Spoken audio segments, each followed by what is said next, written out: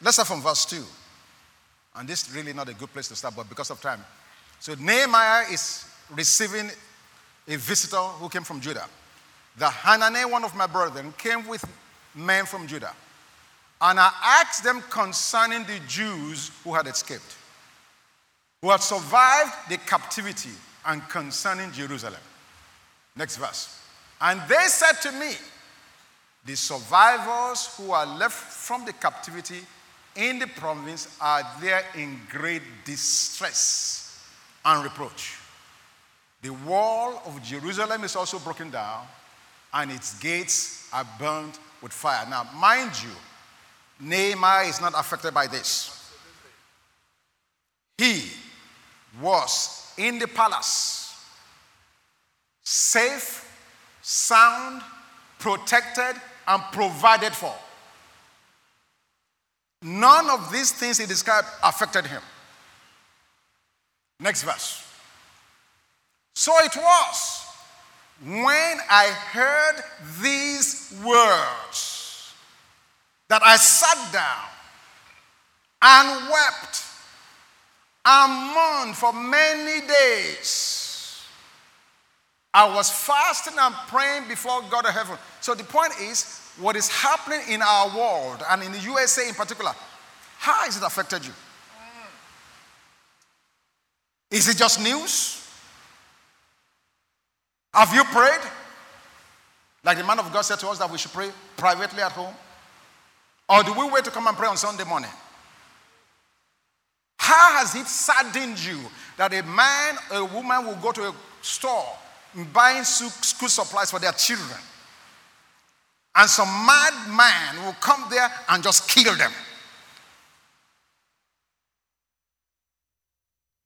How has that torn our heart? Have we prayed?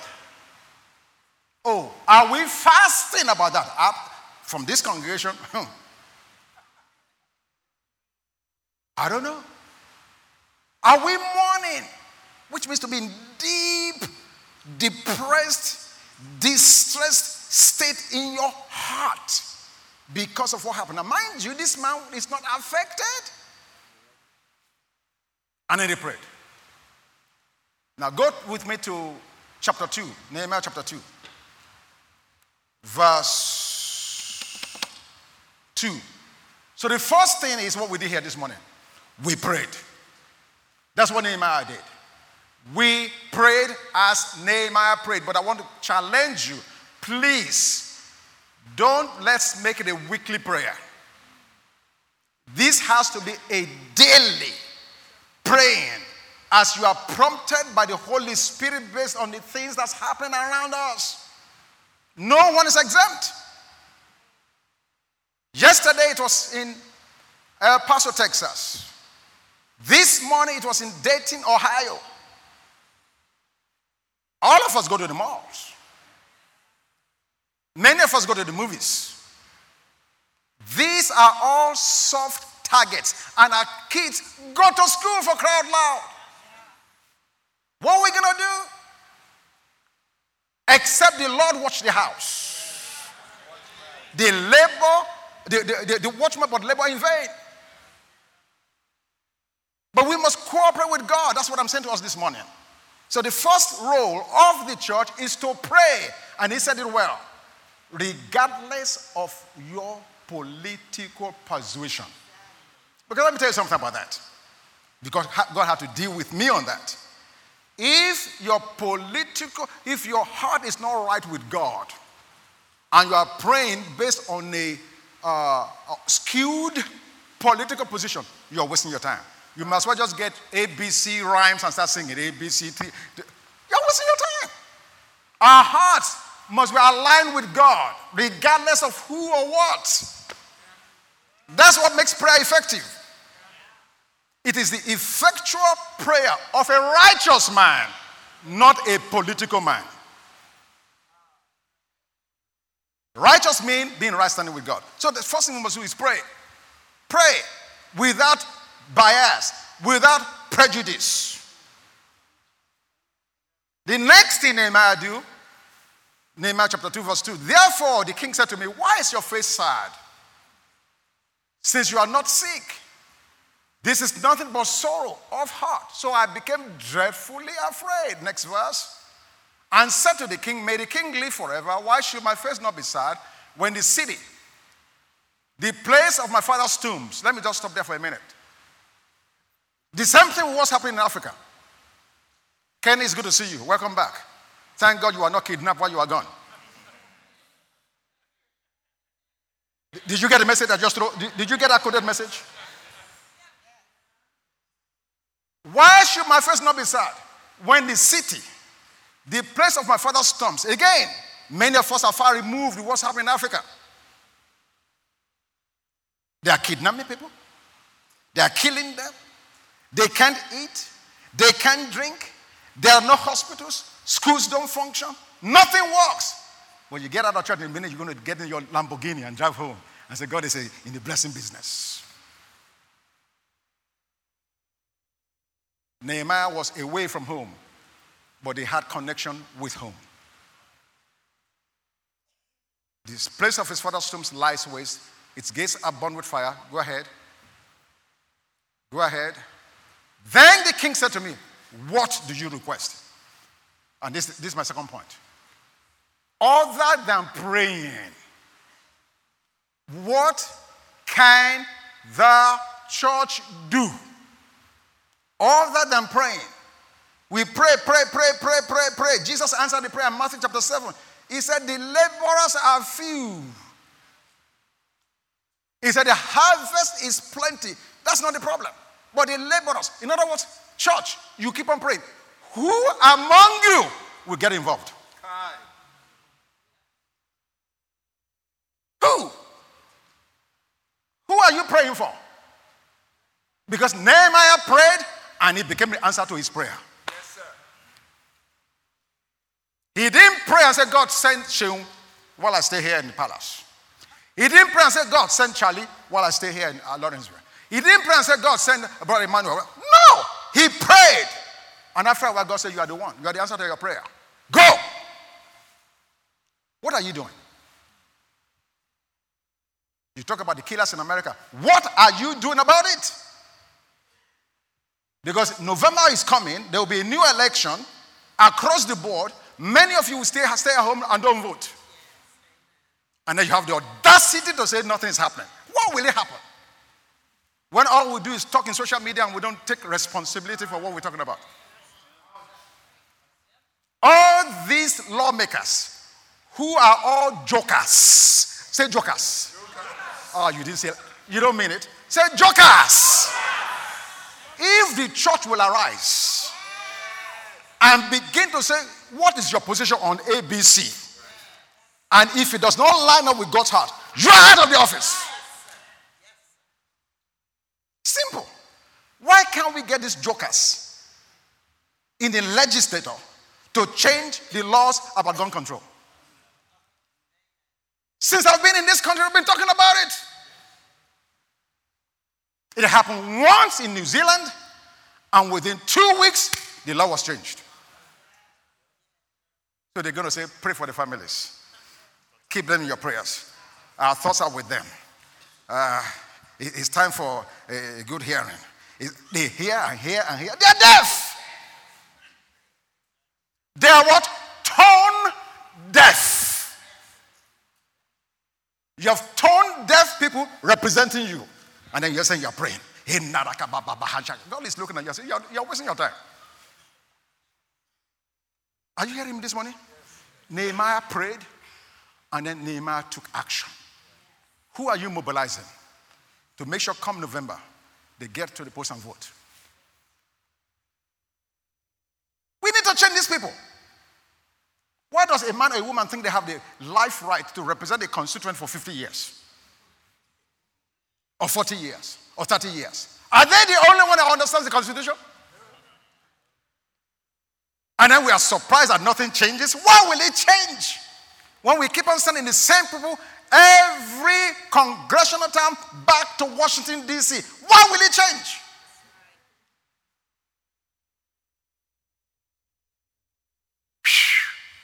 That was a bonus. Father, we want to thank you for our time this morning. We bless you, Lord Jesus, for your grace that's upon us. As Paul said, that your grace on us will not be in vain, and it will not be squandered or wasted. We embrace the power and the presence of your Spirit. We thank you because we know you're here, and you are the one moving upon our hearts to line up with you, and to cooperate with you, and to be the answer to our world. Thank you, Father. In Jesus' name we pray. Amen.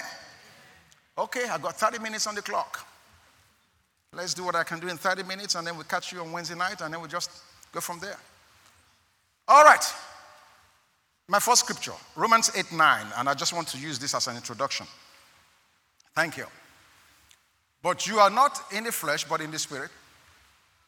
If indeed the Spirit of God dwells in you. Now, if anyone does not have the Spirit of Christ, it's not his. And so the title this morning is, I'm using the title, The Spirit of Grace, who is the administrator of God's will. The Spirit of Grace, who is the administrator of God's will. So I just want to show you 4 scriptures, one after the other, and then I'm going to do something, and then we're going to go on. So this first scripture describes the Holy Spirit as the Spirit of Christ. Give it to me in 1 Peter 1:11. Thank you. Searching word, or one manner of time, that again, Spirit of what? Christ, who was in them, was indicating when he testified beforehand the sufferings of Christ and the glories that will follow. Now give me Hebrews 10:29. Hebrews 10:29.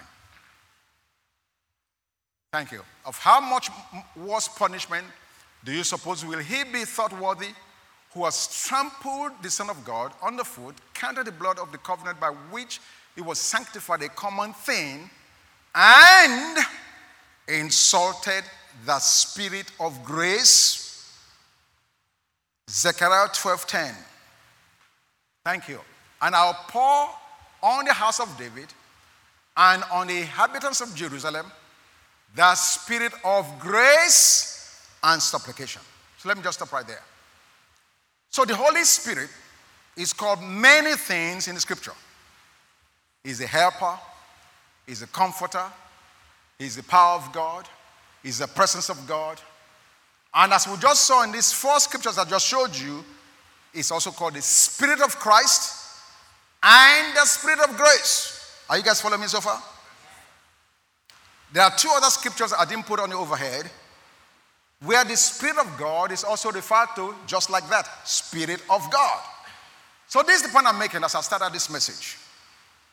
Whether you call him the Spirit of Christ, or the Spirit of God, or the Spirit of grace, you are speaking of the same person. Spirit of God, Spirit of Christ, Spirit of grace is talking about the same person. The Spirit is the common denominator in Spirit of God, Spirit of grace, Spirit of Christ. So we all can agree that that Spirit is God. Is that correct? Is that hard to see? The Spirit of Christ is God. The Spirit of God is God. What makes the Spirit of grace then? The Spirit of grace is also God. So by extrapolation, God, Christ, and grace is the same. Woo. Is that hard to see? All you mathematicians, Pastor Charles, you're an accountant, you're a deep mathematician. Do you see that equation? A equals to B, B equals to C, so A is equal to C. Exactly. The Spirit of Christ, the Spirit of God, the Spirit of grace. If Christ is God and God is God, then grace is also God. Therefore, Jesus and grace is the same. This is important we see this. And the reason I'm starting out here this morning is because I'm trying to impress you that grace is not a doctrine. It's not a curriculum. It's not just something you pull out of the Bible or something you just discount. Grace, in fact, is a way of living. Jesus is a way of living. So if Jesus is a way of living, and Jesus and grace is the same, therefore grace is a way of living. This is the fact.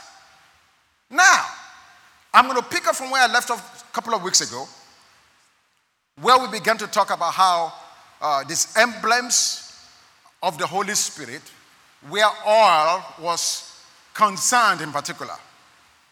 I mentioned 4 things about the oil of the Holy Spirit that we saw in the book of Zechariah chapter 4 and Exodus chapter 27. Number 1, I said the oil represents lubrication. Do you remember that? 5 people remembers. Do you guys remember that? It'd be nice if you guys would talk back. I'm not going to ask you any questions. So ease, relax. Lubrication. Now, what did I say lubrication was for? No, that's all right. So we said that the oil helps with lubrication, which helps to reduce friction. It helps to cleanse. It helps to remove corrosion in an engine part. It helps to reduce heat build up. And it helps improve fuel efficiency. There's a lot to that, but I'm not going to talk that today because I need to move on. Secondly, we said the oil helps with restoration. Luke 10:34, the Good Samaritan. Then next we said the oil speaks to us of illumination, direction, and insight. I ended up that message, however, by talking about how the oil speaks to us of oil-based fragrance. And that's where I want to pick up this morning. Let's go to 2 Corinthians chapter 2, verse 14. 2 Corinthians chapter 2, verse 14. The Spirit of grace. 2 Corinthians 2:14. Wow, it's raining. That means we're going to be in church for a long time. You can't go home.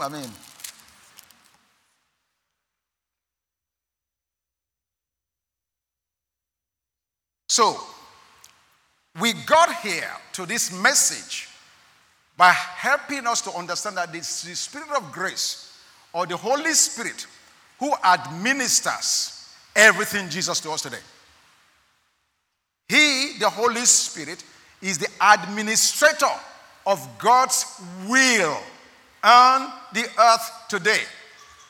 And so if I'm going to keep it in step with God, then I need to be intimately relating to the Holy Spirit, whose job it is not only to bless me, but also to empower me so that I can be complete in everything God, and I can live out the will of God here in the earth. So 2 Corinthians 2:14 says, now, thanks be to God who always leads us in triumph in Christ, and through us diffuses the fragrance of his knowledge in every place. Pastor Charles could not have said it any better last Sunday as he began to establish the message of how God is looking to walk through all of us, regardless of where we are, regardless of where we find ourselves. How the power of the Holy Spirit is looking to manifest Jesus through each and every one of us. Amen? Now, according to the New Testament, the empowerment of the Holy Spirit is the most important factor in effective evangelism. According to the New Testament, the role, the place, the empowerment of the Holy Spirit is the most important factor. Because it's everything Holy Spirit that makes anything happen. In Acts 1:8, Jesus was speaking to his disciples. He said, and you shall receive power. After that, the Holy Ghost is come upon you. Now, notice. He said, you will receive something, Bushy. Is that not what it says? Did you hear that? Are you all right? You all right? Okay. You shall receive power. Amen. Now, hear God now. Pastor Charles, God is not asking me to do something of which He's not equipped me. Absolutely. He said you will receive something. However, after you receive it, there is something I want you to do with what I am giving you of which you received. You shall receive power when the Holy Spirit has come upon you, and you shall be witnesses to me in Jerusalem, in Samaria, in Judea, Samaria, and the uttermost part of the earth. So we receive first, and as a result of what we received, there's an expected obligation. Yes, sir. The problem with us, we like to receive, but we loathe the responsibility of the receiving. But I'm here to tell you that the Holy Spirit and God Himself are wise stewards. Yes, sir. They invest where they believe they're going to get a return. Amen. They invest where they're expecting to get a return. You shall receive power after that the Holy Spirit has come upon you. And you'll be witnesses unto me in Jerusalem, in all Judea and Samaria, and the uttermost part of the earth. So this morning, even though I'm speaking on the Spirit of grace, who is the administrator of the will of God on the earth, for a subtitle, I want to speak to us specifically on the role of the Holy Spirit in evangelism. The role of the Holy Spirit in evangelism. We see in 3 different areas of scriptures. Go with me to Luke chapter 4. What the Holy Spirit did in Jesus' ministry. Luke 4:18. Luke 4:18. Thank you. Now this is Jesus, the Son of God, who came to the earth to minister in the earth. He, Jesus, could not minister except through the power of the Holy Spirit. Luke 4:18. The Spirit of the Lord is upon me, because He has anointed me to preach the gospel to the poor. Was Jesus poor? No. The Spirit of the Lord is upon me. He has sent me to heal the brokenhearted. Was His heart broken? No. The Spirit of the Lord is upon me to proclaim liberty to the captives. Was He a captive? No. The Spirit of the Lord is upon me to minister recovery of sight to the blind and to set at liberty those who are oppressed. Was He oppressed or was He blind? No. No. The point I'm making is, the Spirit came upon Him, Jesus, who had none of these needs. He was not poor. He was not brokenhearted. He didn't need to be set free. And he was not blind. But the Spirit came upon him so that He, Jesus, can help others who are in those conditions. I can tell already, many of you are fast asleep as I'm listening to you. I'm looking at you. You are in deep slumber already. Why? Because I'm not telling you how God is going to buy you a new car, bring you a new house, get you a new wife. It's amazing. It's amazing. But what I'm showing you this morning is the true reason for which not only are you blessed, but you continue to be blessed. The role of the Holy Spirit in evangelism. Pastor Larry said it when he was praying.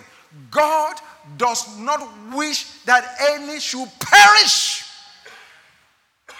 This is the greatest mission on the face of the earth.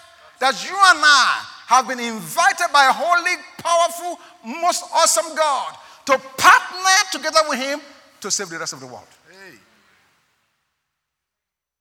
And yet we don't understand that. Amen? Acts 10:38. The Bible is still talking about Jesus. The Bible says in Acts 10:38 how God anointed Jesus of Nazareth with the Holy Ghost and with power. And He went about what? Doing good. and healing all of them that were oppressed of the devil. So the Holy Ghost on him, what did he do? It empowered him to do good. How much good are we doing with what we've received? I'm glad. It's very quiet, and I like the silence. Because the good that God is talking about here is not the good car I drive. It's not the good house I'm living in. It's not my nice blue jeans. No. Those things you don't take with you to eternity. Absolutely. The good God is talking about is, how is my life and your life impacting other people's life for good? How? We just saw Miss Lillian talked about how her life has changed since she started coming to this church. We thank God for that. And I pray that that's a testimony of everyone in this house. But ultimately the point is this: how is your life being relevant to other people around you? Because that's the reason for the Holy Spirit. You guys want to talk about the gospel of grace? That's what we are talking about. Amen. Pastor Chad, he laid it up so beautifully last week. Let me go back to that scripture, Ephesians chapter 2, verse 8, please, very quickly. For we are saved by grace through faith. And that not of yourselves. It is the gift, singular, particular, the gift of God. Next verse. It is not of works, lest anyone should boast. So when he's saying it's not of works, it means you cannot do anything to get saved. It's saying you cannot work, labor, perform to get saved or to earn the favor or blessings of God. But don't stop there. Go to 1 Corinthians 15 verse 10. Because the man that told us about not of works in 1 Corinthians 15:10 says, by the grace of God. Notice the subject. What's the subject? The grace of God. By the grace of God, I am what I am. And his grace toward me was not in vain. Oh my God. When I stand before God, Pastor Charlie, I want to say, God, thank you for your grace. Amen. I received it.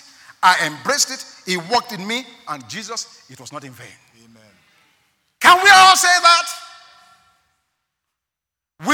Listen.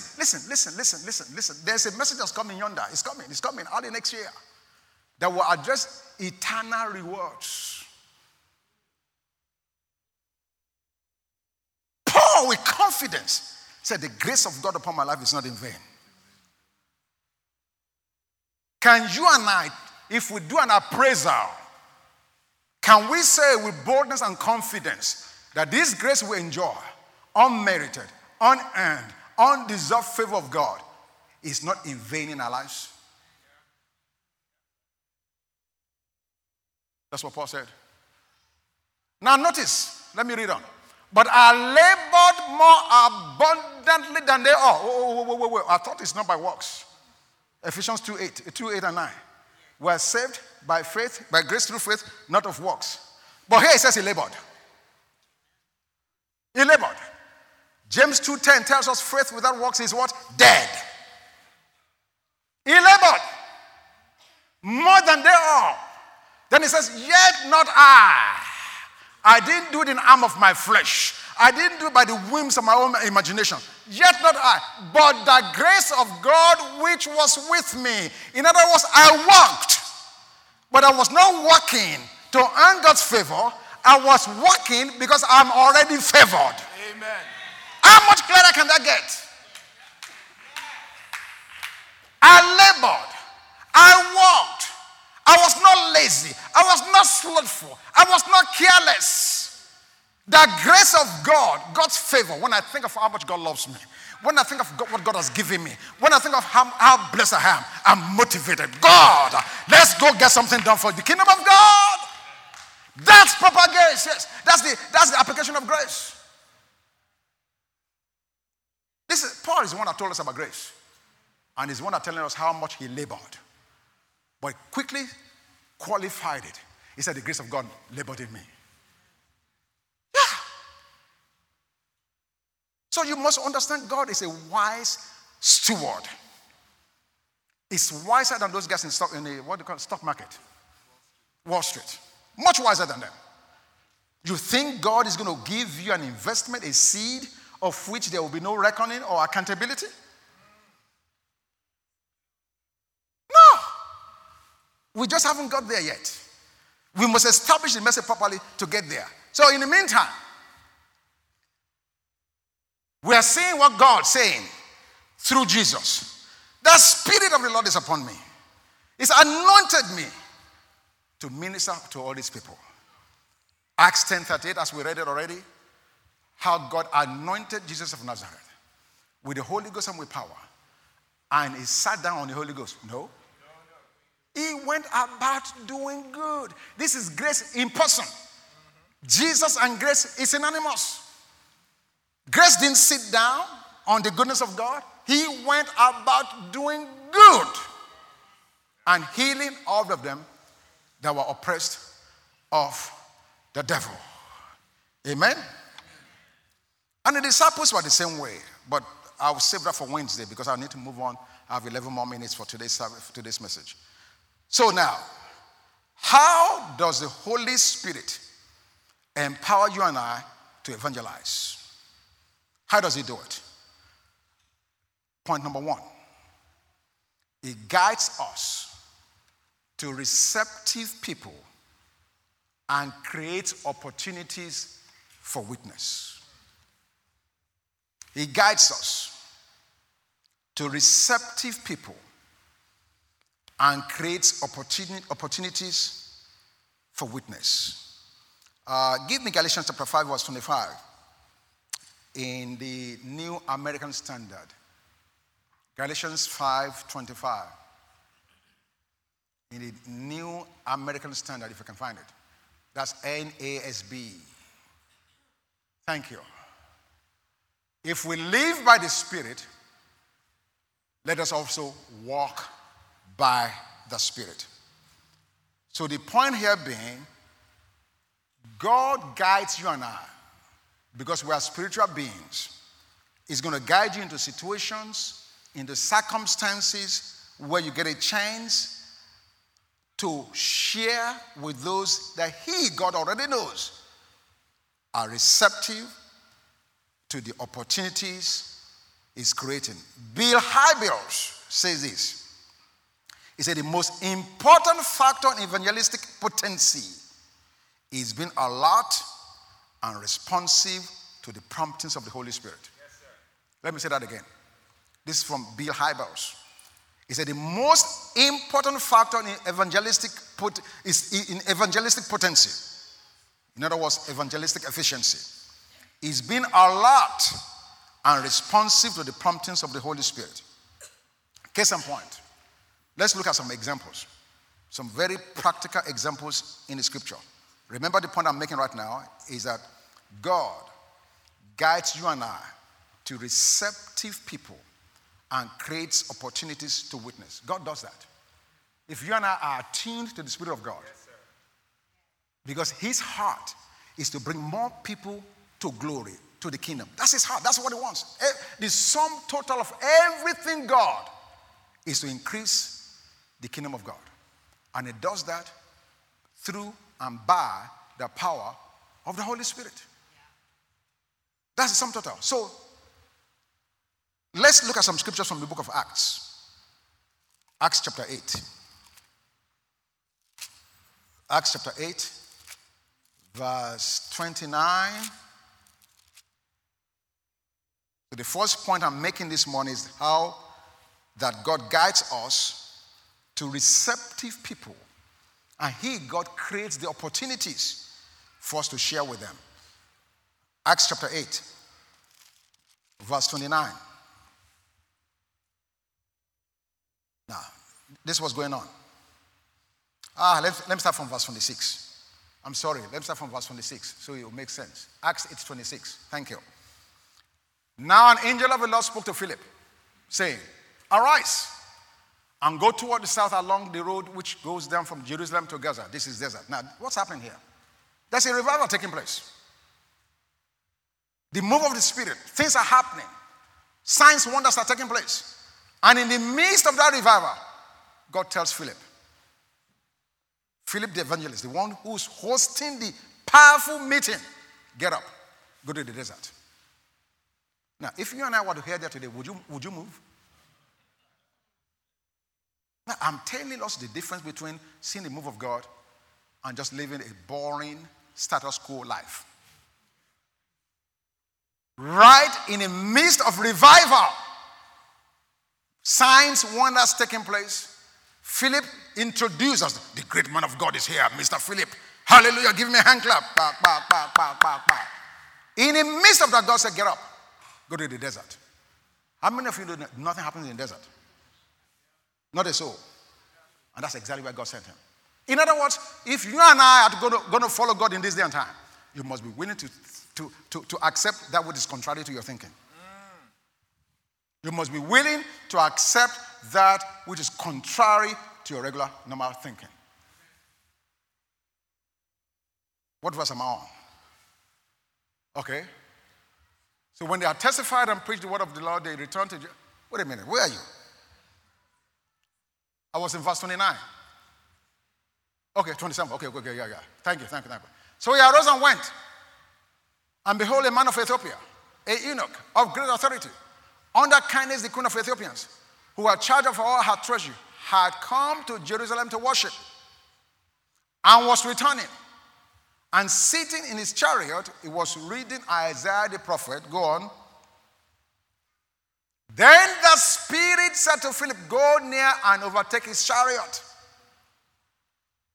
So the point here is, God took this Philip away from a massive evangelistic meeting to the desert to touch one man. Because this one man will be key in the future move of God. Go and touch this guy. Let's read on. So Philip ran to him and heard him reading the prophet Isaiah and said, do you understand what you are reading? And he said, how can I unless someone guides me? And he asked Philip to come up and sit with him. This is a man who had the potentiality of financing the gospel for years to come. He had come to church. The church didn't touch him. He was on his way back home, and God said, leave your meeting and go join that guy. The rest is history. Give me verse 39. Verse 39. Now when they had come up out of the water, the Spirit of the Lord caught Philip away, so that the eunuch saw him no more, and he went on his way rejoicing. The guy was leaving Jerusalem in sadness, but ultimately he left back to his country in Ethiopia rejoicing. What happened? Why?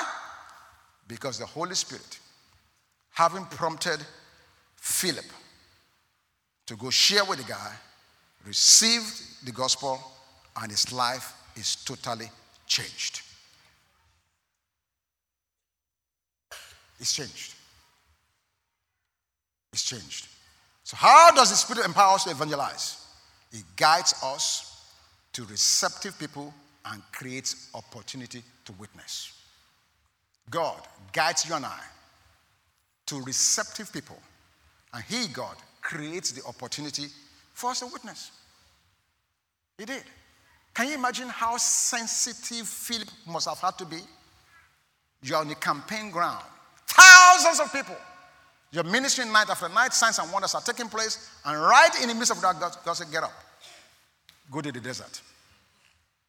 How sensitive did they have to be? And the point I'm making is you and I must be that sensitive to the voice of God. When everything around us is saying the opposite, you must have the God's gut within you to say, you know what, I hear what God is saying, I'm gone. I'm gone. And that's what the guy did. Okay? Let's look one more. Acts 10:19. I'm just establishing this message this morning. There's so much more. Acts 10:19.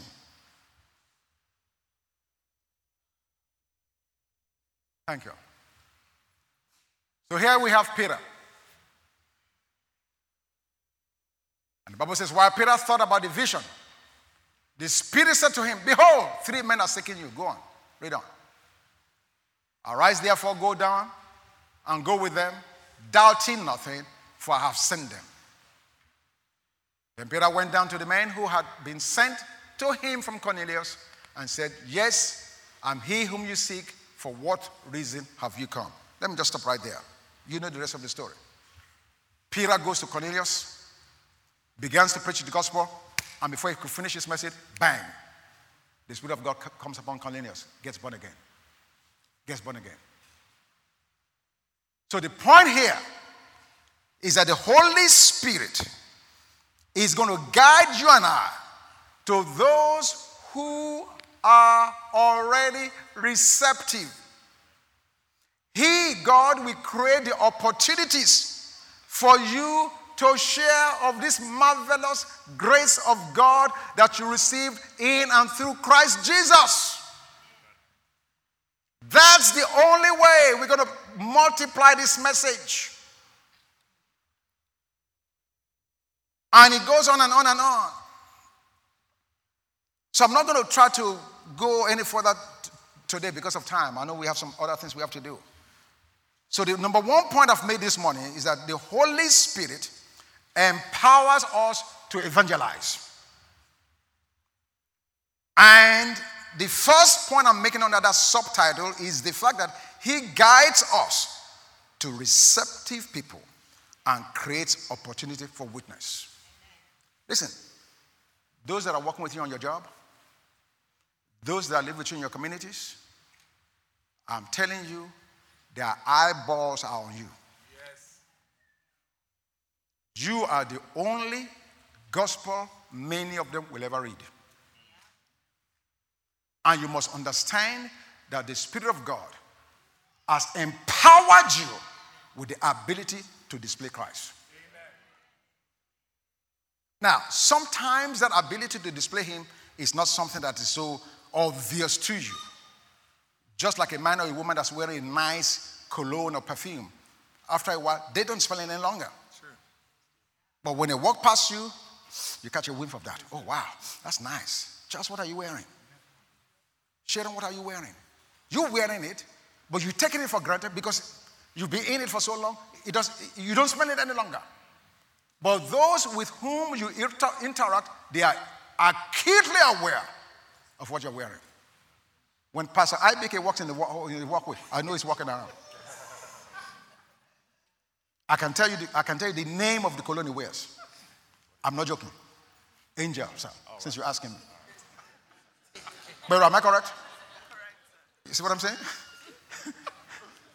So, I've caught the whiff so many times. I said, what is that? Oh, they say, IBK just walked by. I say, okay, IBK just walks by. Amen. And contrary, so some of you wear some very bulky stuff. Let's go there. Let's leave that one alone. But the point I'm making is this. You are carrying something. Whether you are consciously aware of it or not, from this day forward, I want you to be aware that you are the Jesus others around you are looking at. You and I are written epistles read by of all men. And God is looking to bring many sons and daughters to glory. That's the whole purpose of all this enterprise. And it will happen as we interact with one another, well aware that we have the opportunity to share the gospel with them. I will never forget, I'm going to close with this, and I know I've gone over a little time. I will never forget working at Eastern Airlines. I will never forget how zealous I was. I'm going to start a nightclub. I'm trying to invite the whole airport to come to my nightclub. We're going to have a great time. There are going to be plenty of women, plenty of dope to smoke. Just come. What a combination. Dope and women. Amen. True story. And I'm going from place to place at the airport, offering this stuff. And everybody taking my flyer and say, oh yeah, bank, we're going to be there. Bank, we're going to be there. Bank, we're going to be there. And I was getting acceptance and partner in the back. Everybody, we're going to be there. Except for this one guy. gave him the flyer.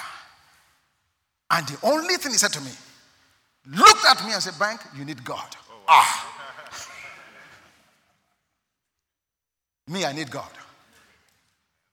I mean, I bragadoed him and said, I need God. Do you know what you're talking about? I left the guy. Its words were ringing in my head for days. He didn't tell me anything else other than you need God. I sleep, I'm hearing you need God. I'm eating, I'm hearing you need God. I'm driving, I'm hearing you need God. Who is this God? I thought I was God.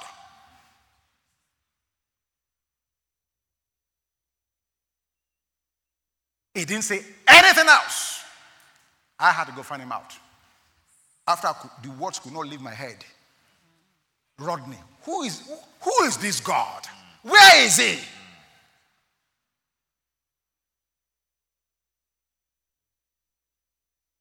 And he's a young born-again believer. He didn't have 19 tests on how you need to. He just said where his church was. Finish. The rest is history. That's how I got born again. Just that simple. The point I'm making with us is, listen, we are God's witness on the earth. That's true. Stop thinking about what you have or what you don't have. Think about the God that resides in the inside of you. And that God is looking to make an expression of himself wherever you're going to open your mouth and let him loose. Father, we thank you for this message. As we begin to just paint a picture of who you are, the spirit of grace, the spirit of enablement, the spirit of God, the spirit of Christ, God yourself. That's who you are. Thank you, Lord God, for the work you've done in every heart and every man and every woman. Saving us, empowering us, gifting us, placing your resources at our disposal so that through us we can be your true representatives in the earth. God, we don't want to squander your grace. No, we don't. So where we've been weak, we receive strength this morning. Where we've been timid, we receive boldness. Where we've been discouraged, we receive the courage of God. We say, Father, we give ourselves totally, completely to you. Even areas where we lack understanding, we are trusting you that you make it plain, that you help us in the simplicity of your gospel and who you are. Help us to see the value you ascribe to our life and our living. That through us, it is your intention to call many sons and daughters to glory. God, help us to let our lights shine. Help us to become the salt of the earth. Help us to become your ambassadors here in the earth. That when it's all said and done, all the honor, all the glory, and all the praise will belong unto you. Holy Spirit, that spirit of grace will release you in the lives of every man and woman right now under the sound of my voice. That this week will not be an ordinary week. It will be an extraordinary week where we'll sense your presence in a way that we've never known it. We'll hear you speak accurately. We'll hear you speak clearly. We'll see you move powerfully in the name of Jesus. Our lights will so shine before men and women that they will see our good works and glorify your name which is in heaven. Thank you, Papa. We honor, we bless you. That we're going to take this light of ours and we're going to let it burn. We're going to let it shine to the glory of who you are. Thank you, Lord, for helping us. In Jesus' name, amen.